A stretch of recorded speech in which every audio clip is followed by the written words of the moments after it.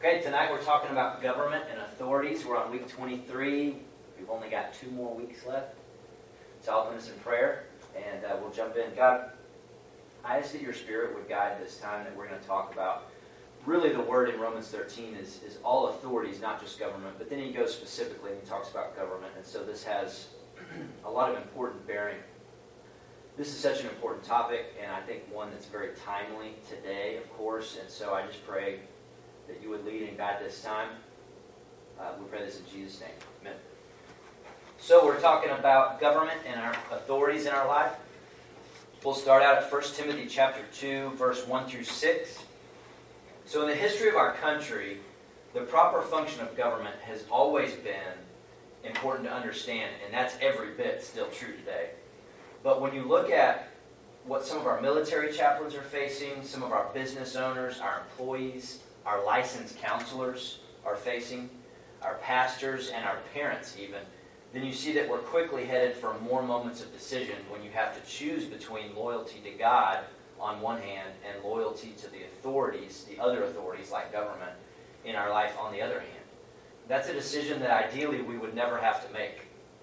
So when you're put in a situation where you have to make that call and decide what to do, in order to make the right call that pleases God, because that's the point here, you have to understand what His Word says about authority. So we're covering 3 things regarding authority. Number 1, there are times when I need to pray. There are times when I need to obey. There are times when I need to disobey. And you say, well, wait, the last 2 sound like they contradict each other. We'll look at that. Okay, pray. 1 Timothy 2, 1 through 6. Somebody want to read that for us? Okay. Therefore, I exhort first of all that supplications, prayers, intercessions, and giving of thanks be made for all men, for kings and all who are in authority, that we may lead a quiet and peaceable life in all godliness and reverence, for this is good and acceptable in the sight of God our Savior, who desires all men to be saved and to come to the knowledge of the truth. For there is one God and one mediator between God and men, the man, Christ Jesus, who gave himself a ransom for all, to be testified in due time. So the question is, what does this passage tell me to pray for? All leaders, all authority. Leaders, authority. All men. Men, he says kings and all who are in authority. So the government's in view, but it's not just limited to the government.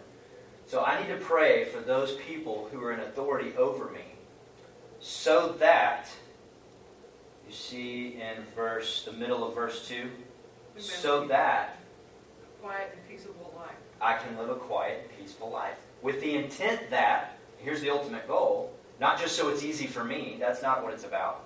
With the intent that I can point people to my God and show an attractive dignity. So it says supplications, that would be your specific prayer life. Prayers is your general prayer life, is the Greek word for that. Intercessions is going to a superior authority. So these are all involved in my prayer life. And thanksgiving, giving of thanks. If I give thanks for them, I'm forced to look at the hope and not just their flaws. Be made for all men, and specifically the qualifier is the beginning of verse 2, for kings and all who are in authority, so that we may lead a quiet and peaceful life. Now you could put a period there and stop and move on to the next passage, and it would mean that you're just going to pray for an easy life. That's not what he's saying. He's saying, yes, a quiet and peaceable life, but with intent, with a purpose. In all godliness, that's pointing people to our God, is what that word means. It allows me to do that. And reverence, that I show an attractive dignity. For this is good and acceptable in the sight of God our Savior, who desires all men to be saved and to come to knowledge of the truth. And then he goes in to talk about how Jesus is the mediator, who's a ransom for all, to be testified in due time. So the point he's making is for the gospel to go out, for the message to be broadcast. So Paul is telling us that we should pray for those people in authority over us, not just for your sake, but so that your prayer will create an environment where the gospel can go out best, or where you can best show the truth about Jesus. And so that's what this passage has. Part of the reason we're in such a mess in this country, I think a huge part of it, is that we've gone to the ballot box to vote and to social media to share our opinion more than we've gone to our knees in prayer. So, who do I pray for? Well, I don't think you can pray for every single person in authority. I don't think you can pray for everybody in the government. So you take those who you are connected to. I think God connects you to them for a reason. I don't think that's an accident. I take those I'm connected to and I pray for them. And it's easier when I know them and there is some sort of connection there. So for example, that would be your school superintendent if you have kids in school. If you have a kid in school, that would be your kid's teachers. It would be their principal. It would be our mayor. It would be our local representatives. Maybe it would include our governor, our president, something like that. I'm not giving you an exhaustive list, but those I'm connected to. Your prayers are impacted by the depth of your emotions. So that's going to be tied to the people you know or are close to. You can't pray for everybody, so I think this principle helps you stay specific. Well, it's those I'm connected to. I'm certainly at least going to lift them up. Now, by the way, it's just a context question. Paul's telling them to pray for all who are in authority, right? So what's the context behind not just our passage today, but also our next passage? Who's ruling this part of the conquered, known world? There's other kingdoms around them, but who's ruling this part of the world while Paul's writing this? You know who? Nero. You know what Nero was like? Now, most of the guys that write about him in a bad light because they agreed more with the Senate than with the emperor. So maybe there's that shade put on it. But still, he was horrible to Christians. He was so bad that Nero wanted night games. This was before electricity. How do you have light to play night games before you have electricity? Anybody know? Take a wild stab at it? You burn Christians. Yeah. So he would take Christians, he would dip them in oil, put them on a stake, and light them on fire so that they could see to play their games at night.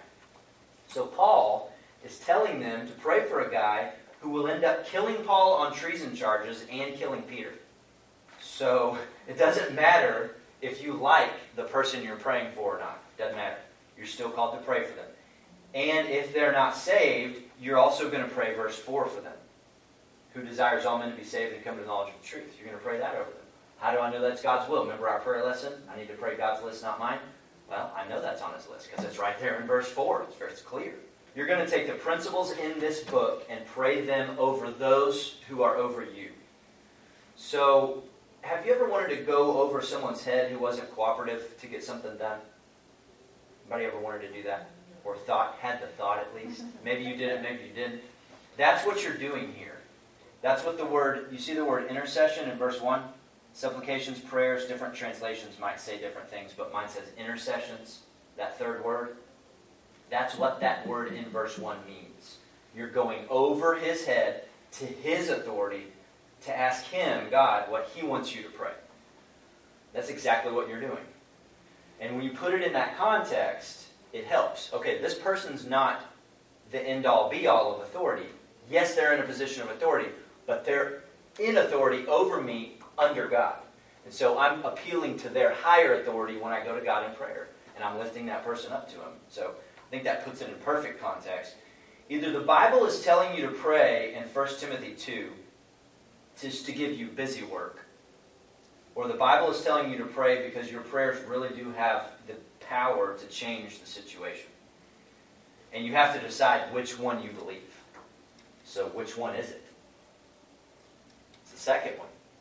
Right? Is Paul telling us to pray just to give us that stuff to do? Just so you can pass the time? No. Because it actually has the ability to do something. So, all the time, I need to be praying. Remember, Nero's leading during much of this time, and so it doesn't really matter if I like Biden.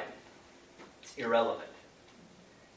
I have to pray for Biden. I'm called to. Second principle, okay? Second section, obey. Romans 13, 1 through 7. So I pray, number 1. Number 2, I obey.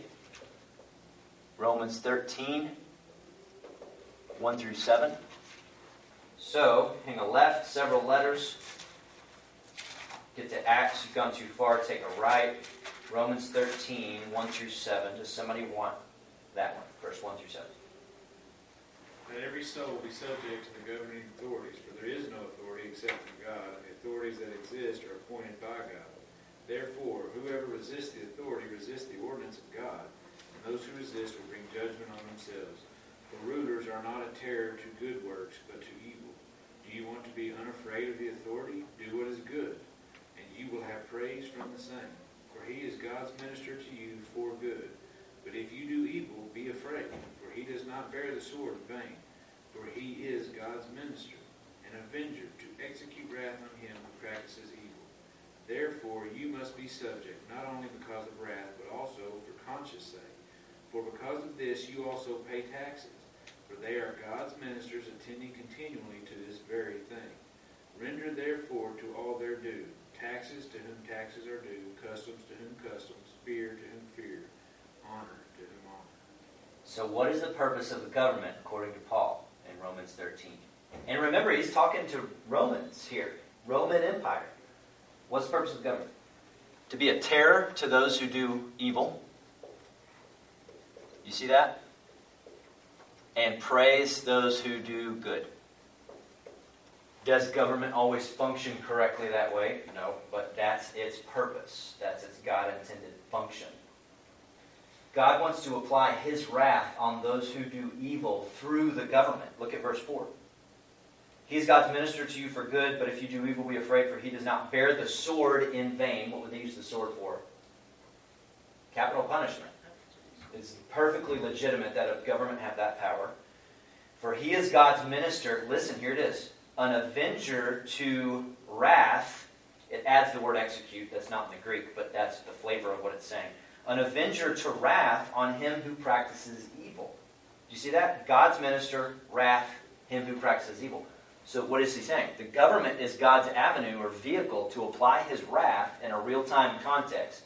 To not wait till the ultimate judgment day all the time. That's the design. That's the function. Did they do that perfectly? No. Do innocent people get prosecuted? Sometimes. Do guilty people not get prosecuted? Sometimes. Yes. This isn't perfect. It's not going to be perfect till Jesus reigns. But this is it. This is his general function. And he wants his wrath to flow through to restrain evil. It's clear in verse 4. That's part of the deal. Now, this is inside this country, and this is outside this country. And I'm not saying we should police the world, so to speak. But other countries should fear attacking us. They should. They shouldn't, go, oh, well, we can kill Americans, we can bomb this thing, we can do this, and then just no big deal. They should be afraid of that. So please don't misunderstand the phrase, appointed by God, in verse 1. You see that at the end of verse 1?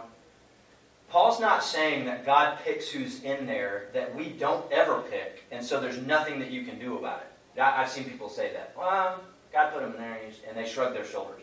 No. There are times when God will appoint someone in the sense that he will allow Satan to put his guy in there because we didn't pray or we weren't involved, or a Christian who was called, or someone with good ethics even, who may have been led or called or inspired, or a Christian who was called by God to lead and serve in that government role that turned it down and didn't do it, so someone else got in. And so God is in power, but often he chooses not to overpower. And that's a governing principle that you see in Scripture where he leaves a lot of the responsibility on us. God is certainly capable of overpowering, but typically doesn't. Yes, he's in power, but he leaves a lot up to us. He's able to micromanage, but often he chooses not to. This is the best way to say that. I often wonder if it's because most Christians don't pray in this area, that God has given us the bad choices to pick from that we have by letting Satan put his guys in places of authority. Do we get the leaders we deserve? Sometimes we get the leaders we deserve, I think.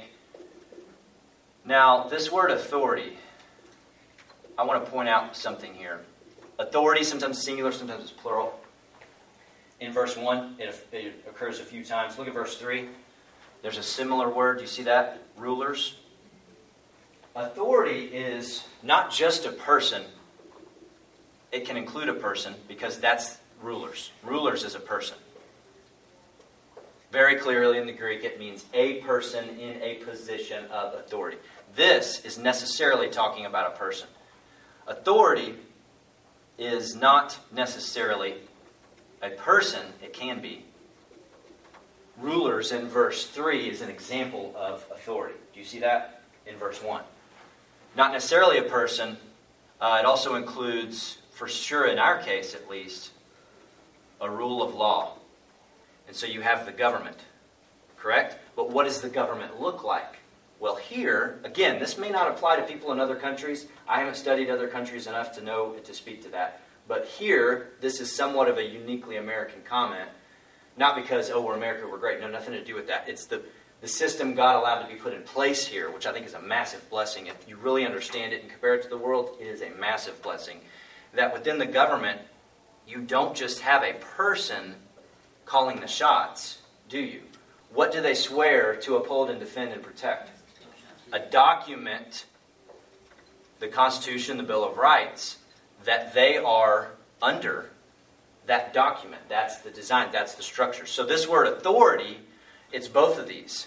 It's not just a person, it's a document, it's a rule of law. Y'all see what I'm saying?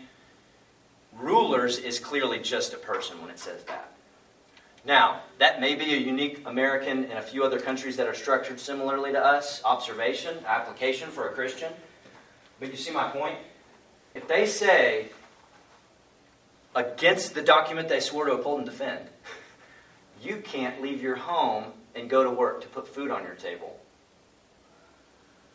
And some of the state constitutions are very vague in the power they give to the governor, which they use to their advantage. But sometimes they clearly go against this to say stuff like that. It's not a legitimate order. And so if you look at Romans 13, you say, well, I have to go to work to put food on my table because you can't just keep sending me free checks forever. You run into an issue there. Y'all see what I'm saying? Yes, I need to respect and pray for them, but here in this country, now, if we had a king and the king could do whatever he wanted, then we probably wouldn't have this to fall back on. But here we do. God has blessed us immensely with this rule of law, not just a person. We have a governing set of laws, a document, not just a person that can do whatever they want, and think that you have to follow it because simply they signed the order with their pen. Not necessarily. Without regard to, and in many times they do this in direct opposition to the document that they say and will admit that is an authority over them. And so it's crazy, but sometimes they do that. So for us, that includes a rule of law, not just a person, but there is still a general call to submit to rulers and authorities. So this is my general posture. This is my general attitude. God allowed them there. I'm going to respect them when and where at all possible. What does it say in the New Testament? Be at peace. Paul, it's in Romans, same letter. He says, as much as it depends on you, be at peace with everybody. Don't try to be somebody who's starting up stuff and like the zealots who are always starting to cause problems and rebel. Don't have that attitude or heart in you. That's the wrong attitude. Y'all see what I'm saying? The distinction of what I'm saying? In general, we're called to submit and obey, and that's the general pattern. The Jews are an example of people who struggled with this, with the second section. Early on in Jesus' ministry, they wanted to make Jesus a king politically. Now, they didn't want to make Jesus a king so that they could submit to him, because we see that clearly play out. They wanted to make Jesus a king so that he could throw off the Roman authority for them, because they were sick and tired of being under Roman rule. So the Jews in Israel during Roman rule, if they had obeyed Romans 13, the principle that's in there, they might not have been completely run out of their own land. But you have a group. You remember what they're called? Simon the Zealot. You had a group called the Zealots. And other groups that had to poke the bear. That had to poke Rome. Listen, Rome didn't play games. Y'all heard of crucifixion. Do you know why they did that? They didn't put them up on hilltops either. They put them beside the road where you would travel. Everybody travels down the road. It was the highway of those days. You're traveling on a donkey or an animal or maybe on foot. What do you see? All up and down some of the roadways. People suffocating to death and bleeding out on crosses. Why did they do that? It's not just to inflict capital punishment. It's to say, when you mess with Rome, this is what happens to you. So there was this banner all over the place that you didn't mess with them. So one of the disciples of Jesus was Simon, who was a zealot. The Gospels identifies him as part of that group. obviously he comes out of that. If they would have listened to Romans 13, the principle that's in there, and a lot of them early on, that might not even been written yet, but you understand what I'm saying.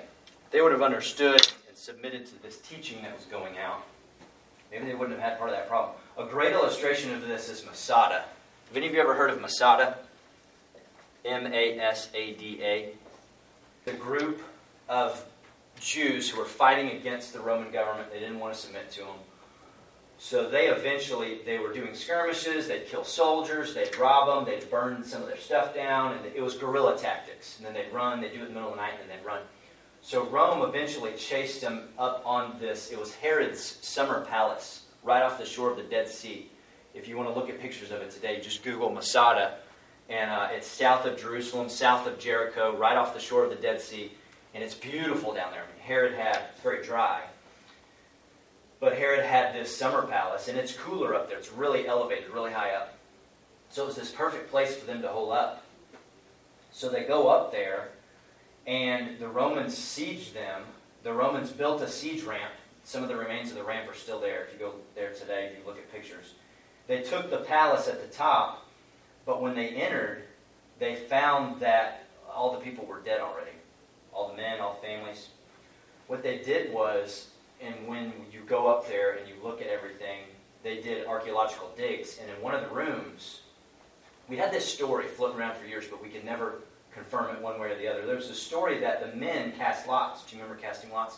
They'd write their name on something and throw it in such a way where they would, like rolling the dice kind of, where they would say who's first, who's second, and so on and forth. So the guys cast lots, the leaders of this rebellion group. Hold up in Masada. The Romans are sieging them. They're trying to starve them out. And there was this story that they cast lots to decide who would kill the families and the kids. And then who would kill each other, and then who would be the last guy to kill himself. So they cast lots for this, but we can never confirm it. Well, they did an archaeological dig. When you go up there, you go into the room where they found these shards of pottery with Jewish male names. Some of the names match up to the guys that were in this group. And we think that was probably legitimizing this story that they did. So they had killed their families, they killed themselves because, why? They refused to submit to Roman authority. So it didn't turn out well for them, and it accomplished absolutely nothing for Israel. So the government's role is to punish those who do evil, and our role as a church, and here's where we find a distinction. There's government, but then there's also the church. And these are two distinct things. That's important to keep in mind, because the government's role is to punish those who do evil, but our role as the church is to love and reach those who do evil. And if you're a Christian who's in a position of authority in the government, you have to walk out both. That's tough.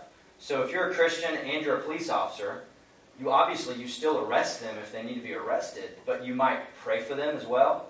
You might witness to them on or off duty, whatever would be the wisest thing to do in that situation, because you're also a Christian. But when you have that badge on, when you have a soldier's uniform, you're called, and there's nothing ungodly about that. You're called to protect your nation. You're called to fight. You're called to protect and enforce the laws. If you have a badge on, that is God's design. So, number 3, should I ever disobey? So look at Acts 4, 18 through 19. So if you're in Romans, hang a left, one book, go to Acts 4, 18 and 19. Peter and John heal a man who can't walk, and they're preaching about Jesus and specifically the resurrection that we have through Jesus. So the Sanhedrin, which was the Jewish authority at the time, now most of their capital authority, their legal authority had been removed by the Roman government at this time, but they still had some. So the Sanhedrin arrests them, and here's what they order them to do. Look at Acts 4, 18 and 19. Who wants that? So they called them and charged them not to speak or teach at all in the name of Jesus. But Peter and John answered them, whether it is right in the sight of God to listen to you rather than to God, you must judge. So Jewish authority council, they arrest them, they bring them in front, they tell them not to do this. What do Peter and John do in response to the order from the Sanhedrin? Openly reject. Don't have to listen to God.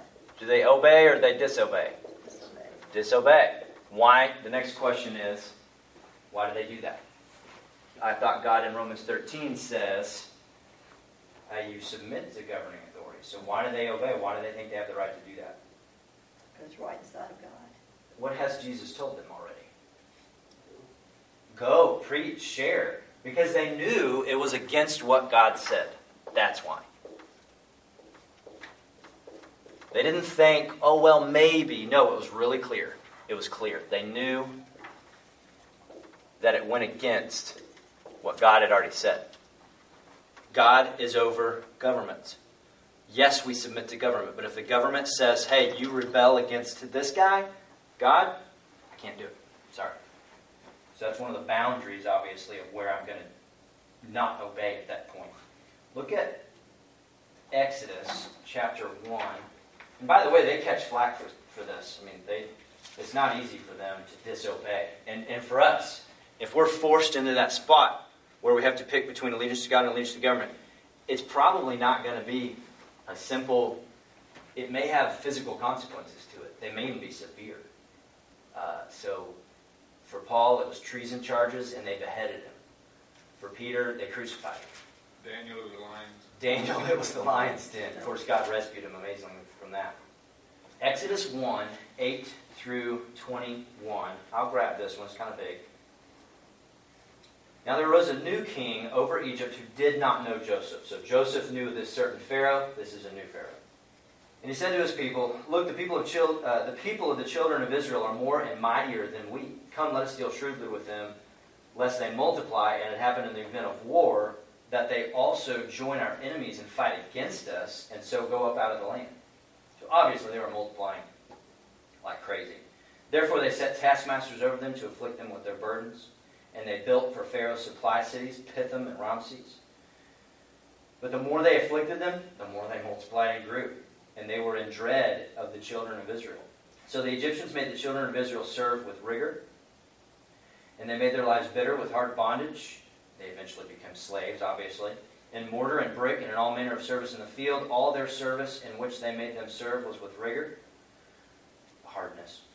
Then the king of Egypt spoke to the Hebrew midwives.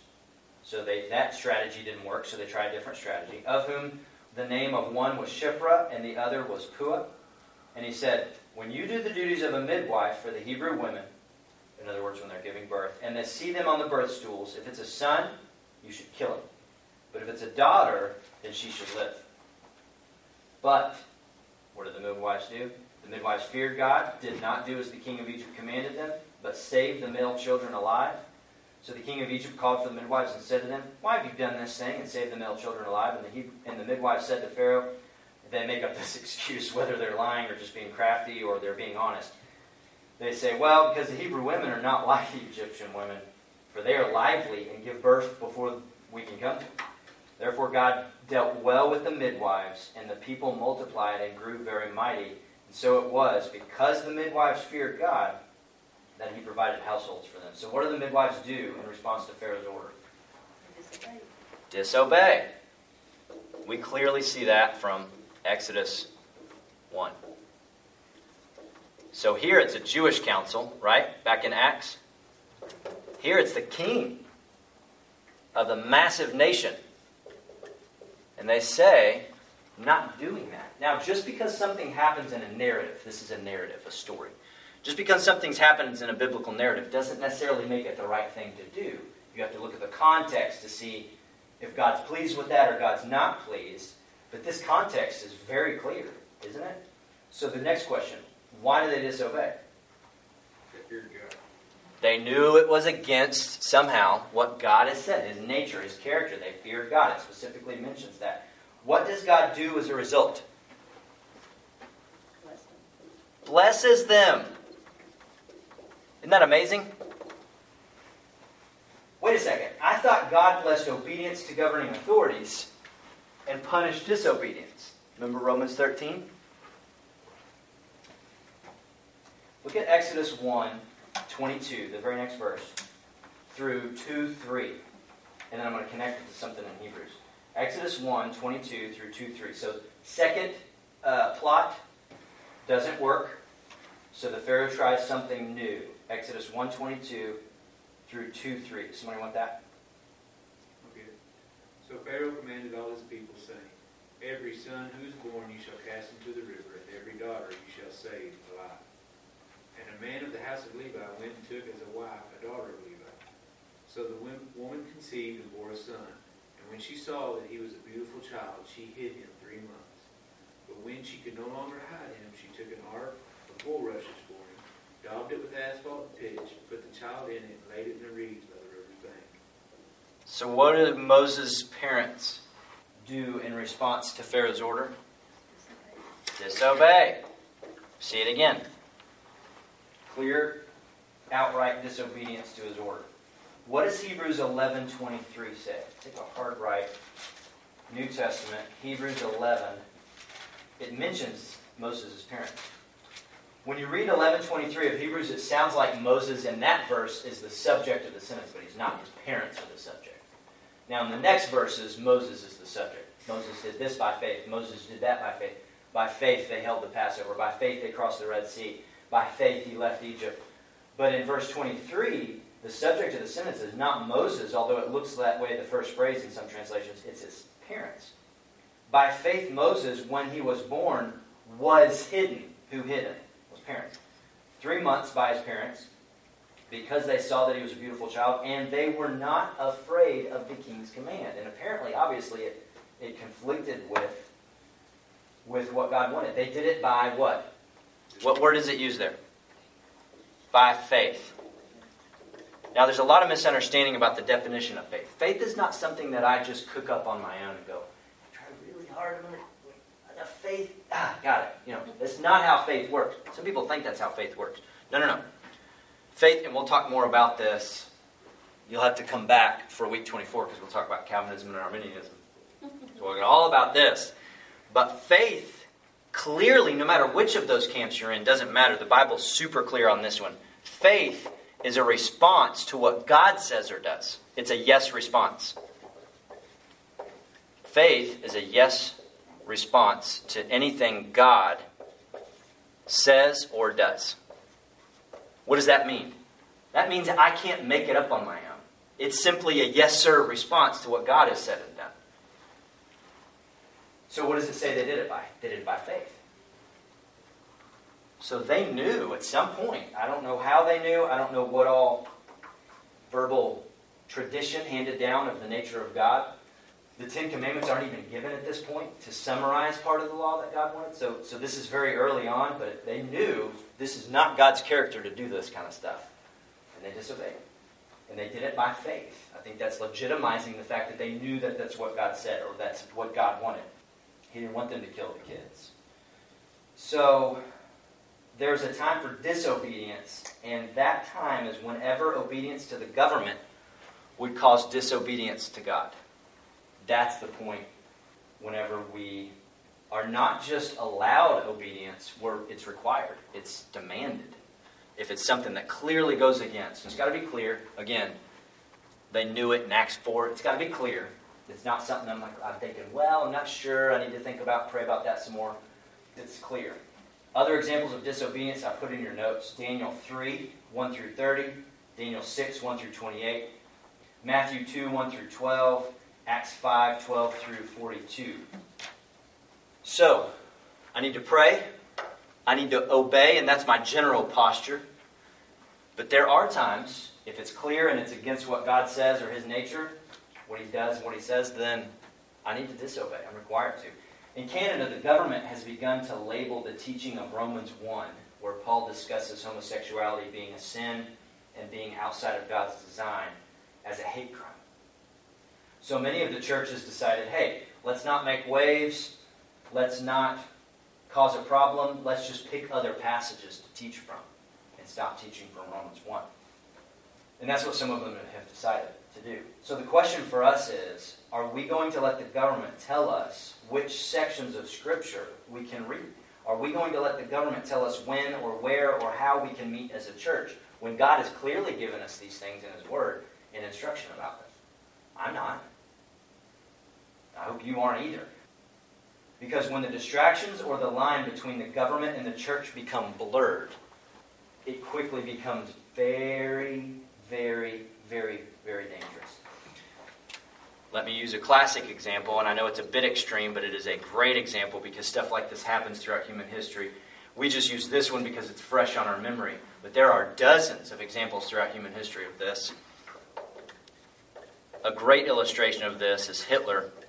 And if you want to Google this term, Knight of Broken Glass, the German word would be Kristallnacht. What he did was, and who's the king behind the king, inspiring him? What does Scripture tell us? Ephesians 6. We don't wrestle with flesh and blood, but with principalities. So who's the king behind the king here? Satan was trying to wipe the Jews out. Okay, so it's not just Hitler, but Hitler's his figurehead on earth. So we had this deal called Knight of Broken Glass, and it was a test case that Satan was doing. So does anybody know what this is? They go in to a lot of the Jewish storefronts. Storefronts are made of glass. It's not a broken glass where that comes from. So they break the glass, they ransack the shops, they beat owners up. I mean, they just go to town on Jews to see what would happen from the culture, particularly from the church. There's almost no church response. There's two guys in the church, a guy named Niemöller and a guy named Bonhoeffer, that resist and speak against Hitler. But other than those two guys, there's almost no response. So Satan knows, I've got the green light. If I want to do this plan to kill all the Jews, which if I'm reading this right, prophecy would say that they're the people group that have to cry out, get saved, and cry out for Jesus to return, for him to come back to earth. In my take, Satan's saying, if I can wipe them out, I can stop that from happening. It's part of the reason he's been trying to wipe them out from the beginning. What would they try with Moses? Hey, we chunk all the boys in the river. Jesus, Herod goes, hey, we'll kill all the boys. You see this pattern over and over, and you think, why are these kings doing the same thing? No. There's a king behind the king. So what does Satan know? Hey, I've got the green light on this Jewish issue. So God is absolutely ordaining what happens. He is sovereign over all of human history. I'm not saying that he's not, but sometimes it's God allowing us in his sovereignty to have really evil or bad rulers because of who we are or what we've become or our lack of involvement or our lack of prayer. So just because something is ordained by God right now doesn't mean that we can't change it in the future as he leads us to do that. It doesn't mean we should just throw up our shoulders and say, well, there's nothing we can ever do about it. That's not always true. With Kristallnacht, if the church stands up for the Jews, I don't think Hitler gets to do some of the things he did. In fact, there was one institution that Hitler said he was afraid of, that we find out later after writings we've recovered about him, memoirs and things like that. There's one group that Hitler's afraid of. Anybody know what that is? The church. Why? Because, what does Jesus say in the Gospels? The gates of hell will not prevail against the church. We have to be removed before Satan gets away with some of the stuff he gets away with on earth anyway. We're the Holy Spirit in us, not us. The Holy Spirit in us, we're the restrainer for the Antichrist to not come onto the scene. When we're removed, he's got the ultimate green light to all of humanity. He goes, hey, I can do whatever I want now. And so the church is the only group that Satan can't defeat. Hitler was involved in the occult. And I think there's a very obvious connection there that he's the only group he's afraid of at all is the church.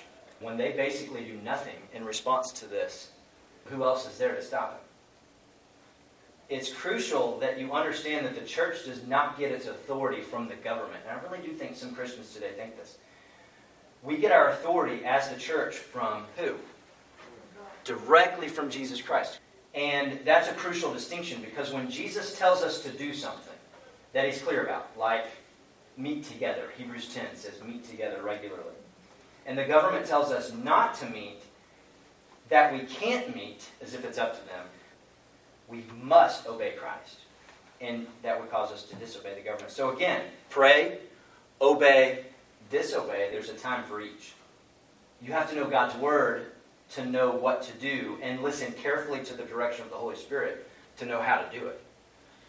So I've got to know what he wants if I'm going to disobey and have any confidence in that, because otherwise it's going to be bad for me in God's eyes. And physically it might still be bad for me over here even if I am following God, but I better be darn sure that it's what God's leading me to do if I'm going to do that. And in Germany, leading up to World War II, the church had become a state church, essentially. This line basically got removed in a lot of ways which is extremely dangerous. So the church, most of them, walked away from believing the Scripture. Most liberal theology that questions the Scripture these days comes out of Germany, by the way. They failed to see the need to disobey their government whenever their government told them to report the Jews and turn them in, or to look the other way when Jews were killed, or to burn all their books, or to support the Nazi regime. They failed to see the need to disobey the government when their government told them to do some of these things. Sound familiar? And these patterns happen over and over again. They might take on different shapes, but... And do you know, by the way, what fear tactic the Nazis used to convince their people and the Hitler youth that the Jews were bad and should be removed? How did they get their own people to hate them and want to remove them so badly? Anybody know? The fear of infection. They told them that they carried diseases. And after all, you do want a disease-free life, don't you? As if that were possible in a world infected by sin. Sound familiar? So God does choose, but that choosing is not separated from who we are in Him and how we pray and how we participate in politics, which we're all called to do at some level, but some of us have a distinct calling. And by the way, there is some hope in Washington, D.C. The AFA, American Family Association, the head of that, he's in contact with a lot of the people in D.C., and a lot of them are born-again believers, and they're telling him, I'm saved, Jesus has called me to this lobby position, or this admin position, or this seat of government, or whatever. And so God still, we're not without hope. God still has His people in D.C., and they're telling this guy, they're called to do this. God clearly said, I want you to go serve here, be an influence, witness, stand up for biblical justice. I don't think we're without hope. So God does choose, but that choosing is not totally removed from things He calls us to. He manages, but He doesn't always decide to micromanage. What we can't do, though, is to let our church become so powerless and stale in the culture that God allows the enemy to raise up a Hitler in our country. And I think we've left, in a lot of ways, what 1 Timothy tells us to do, and we've not prayed. And I think it has cost us, and I think it will continue to cost us if we don't change that. So, to wrap up, at the end of your notes, I want you to ask God to show you specifically who you need to be praying for and what you need to be praying for them, and to be specific in that as possible. Either the Holy Spirit has the power and the willingness to show you that, or He doesn't. I think that He does. We've covered that when we covered one authority, two forms of guidance. We've covered that when we've covered prayer and hearing from God. And if you have kids, I would give them part of your list that you develop to be praying for your leaders as well. Show them, hey, yes, our president could be better and more qualified right now, but you know what? We're going to pray for him, and here's why. And we take them and we explain to them, age appropriate, obviously, what's in 1 Timothy 2. We have a few things that our kids will read and write a paper on and discuss with us regarding the government, so that in addition to understanding the Scripture, they'll know what to pray, what to obey, and what to disobey, and how to do those things. So I even have a couple things that I'm going to make them walk through and write a paper on. We're going to talk about the structure of our government. I want to say this too. What happens in your house is more important than what happens in the White House. Does that mean what happens in the White House is insignificant? No, don't hear me say that. I'm not saying that at all. It's massively significant. Although if you read the Federalist Papers, they were very clear that the executive branch is underneath the legislative in the pecking order. They're not equal. They're not co-equal branches. It's legislative, executive, and then judicial. But what happens in the White House is very important. That pales in comparison to what happens in your house. What happens in your house is far more important than what happens in the White House. And I think sometimes we just throw up our hands and we say, well, it's that way, we can't change it, God wanted it, in this fatalistic type of sense. And I think that's the wrong way to understand God's sovereignty and God's rule. And so we don't do anything about it. What do you do when you throw up your hands? Are you going to pray? No, you're not going to pray. So we have to do these things. And why is 1 Timothy 2 in the Scripture? Why do you think God put this passage in there for us? Because we have a responsibility to pray for those who are in authority, and because our prayer actually does make a difference. It's not just busy work. Number 2, you don't need to put your trust in politics. You need to put your trust in God while participating in and praying for politics. I think that includes voting and serving, for example, jury duty, things like that. And if you're called to, you even serve full-time in government. There are times for obedience, number 3, to the authorities in your life. There are times for disobedience to the authorities in your life. And I don't think that you can know which one unless you know what God wants. Again, back to our notes, I think it was week 2. 1 authority, 2 forms of guidance. That's how we figure out what God wants. There's a helpful book if you want to get started on just some ideas of what's my role in the government. It's fantastic. It's The Role of Pastors and Christians in Civil Government by David Barton. If you've heard of Wall Builders. So David Barton with Wall Builders, The Role of Pastors and Christians in Civil Government. I think it's $6 on Amazon last time I checked. I think it's $5 on Christian Book. And local bookstore might have it, or certainly would be able to order it for you. By the way, how are you going to know if it's true that authority is not just a person, but it's also a rule of law? To our founding documents that they swear to uphold and defend when they take office. If you're going to know what those say, how are you going to know if you've never read them? So I would encourage you, if you haven't, or haven't within the last couple decades or 5 or 10 years, go read it's not that long. Go read the Declaration, and then go read the Constitution. I don't care what these nut jobs say, they're intertwined. They're inseparable. Declaration, Constitution, and then number 2, go read the Federalist Papers. If you want to know the author's intent when they wrote those documents, the Federalist Papers explain from the guys that wrote it all the stuff, and they go into all that. So let's pray. God, I pray that we would walk this out well. Pray that we would remember and be specific to pray for those who are in authority over us. That our general posture would be thanksgiving and obedience to the authorities that you've placed over us. But we also understand that there's times for disobedience. And that's any time they tell us to do something that's against what you want, or against your nature, against what you've said. So give us the wisdom to know, give us 2 things, Lord. Give us the wisdom to know when disobedience is required for us as Christians. Secondly, give us the strength and the courage to actually follow through with it, even if the consequences are severe, because you're the true King of the universe. Not the Supreme Court, not the President, it's you. So help us walk this out well and consistently. And thank you for the blessings of our structure of government that we currently have here. It's very unique. We pray this in Jesus' name. Amen.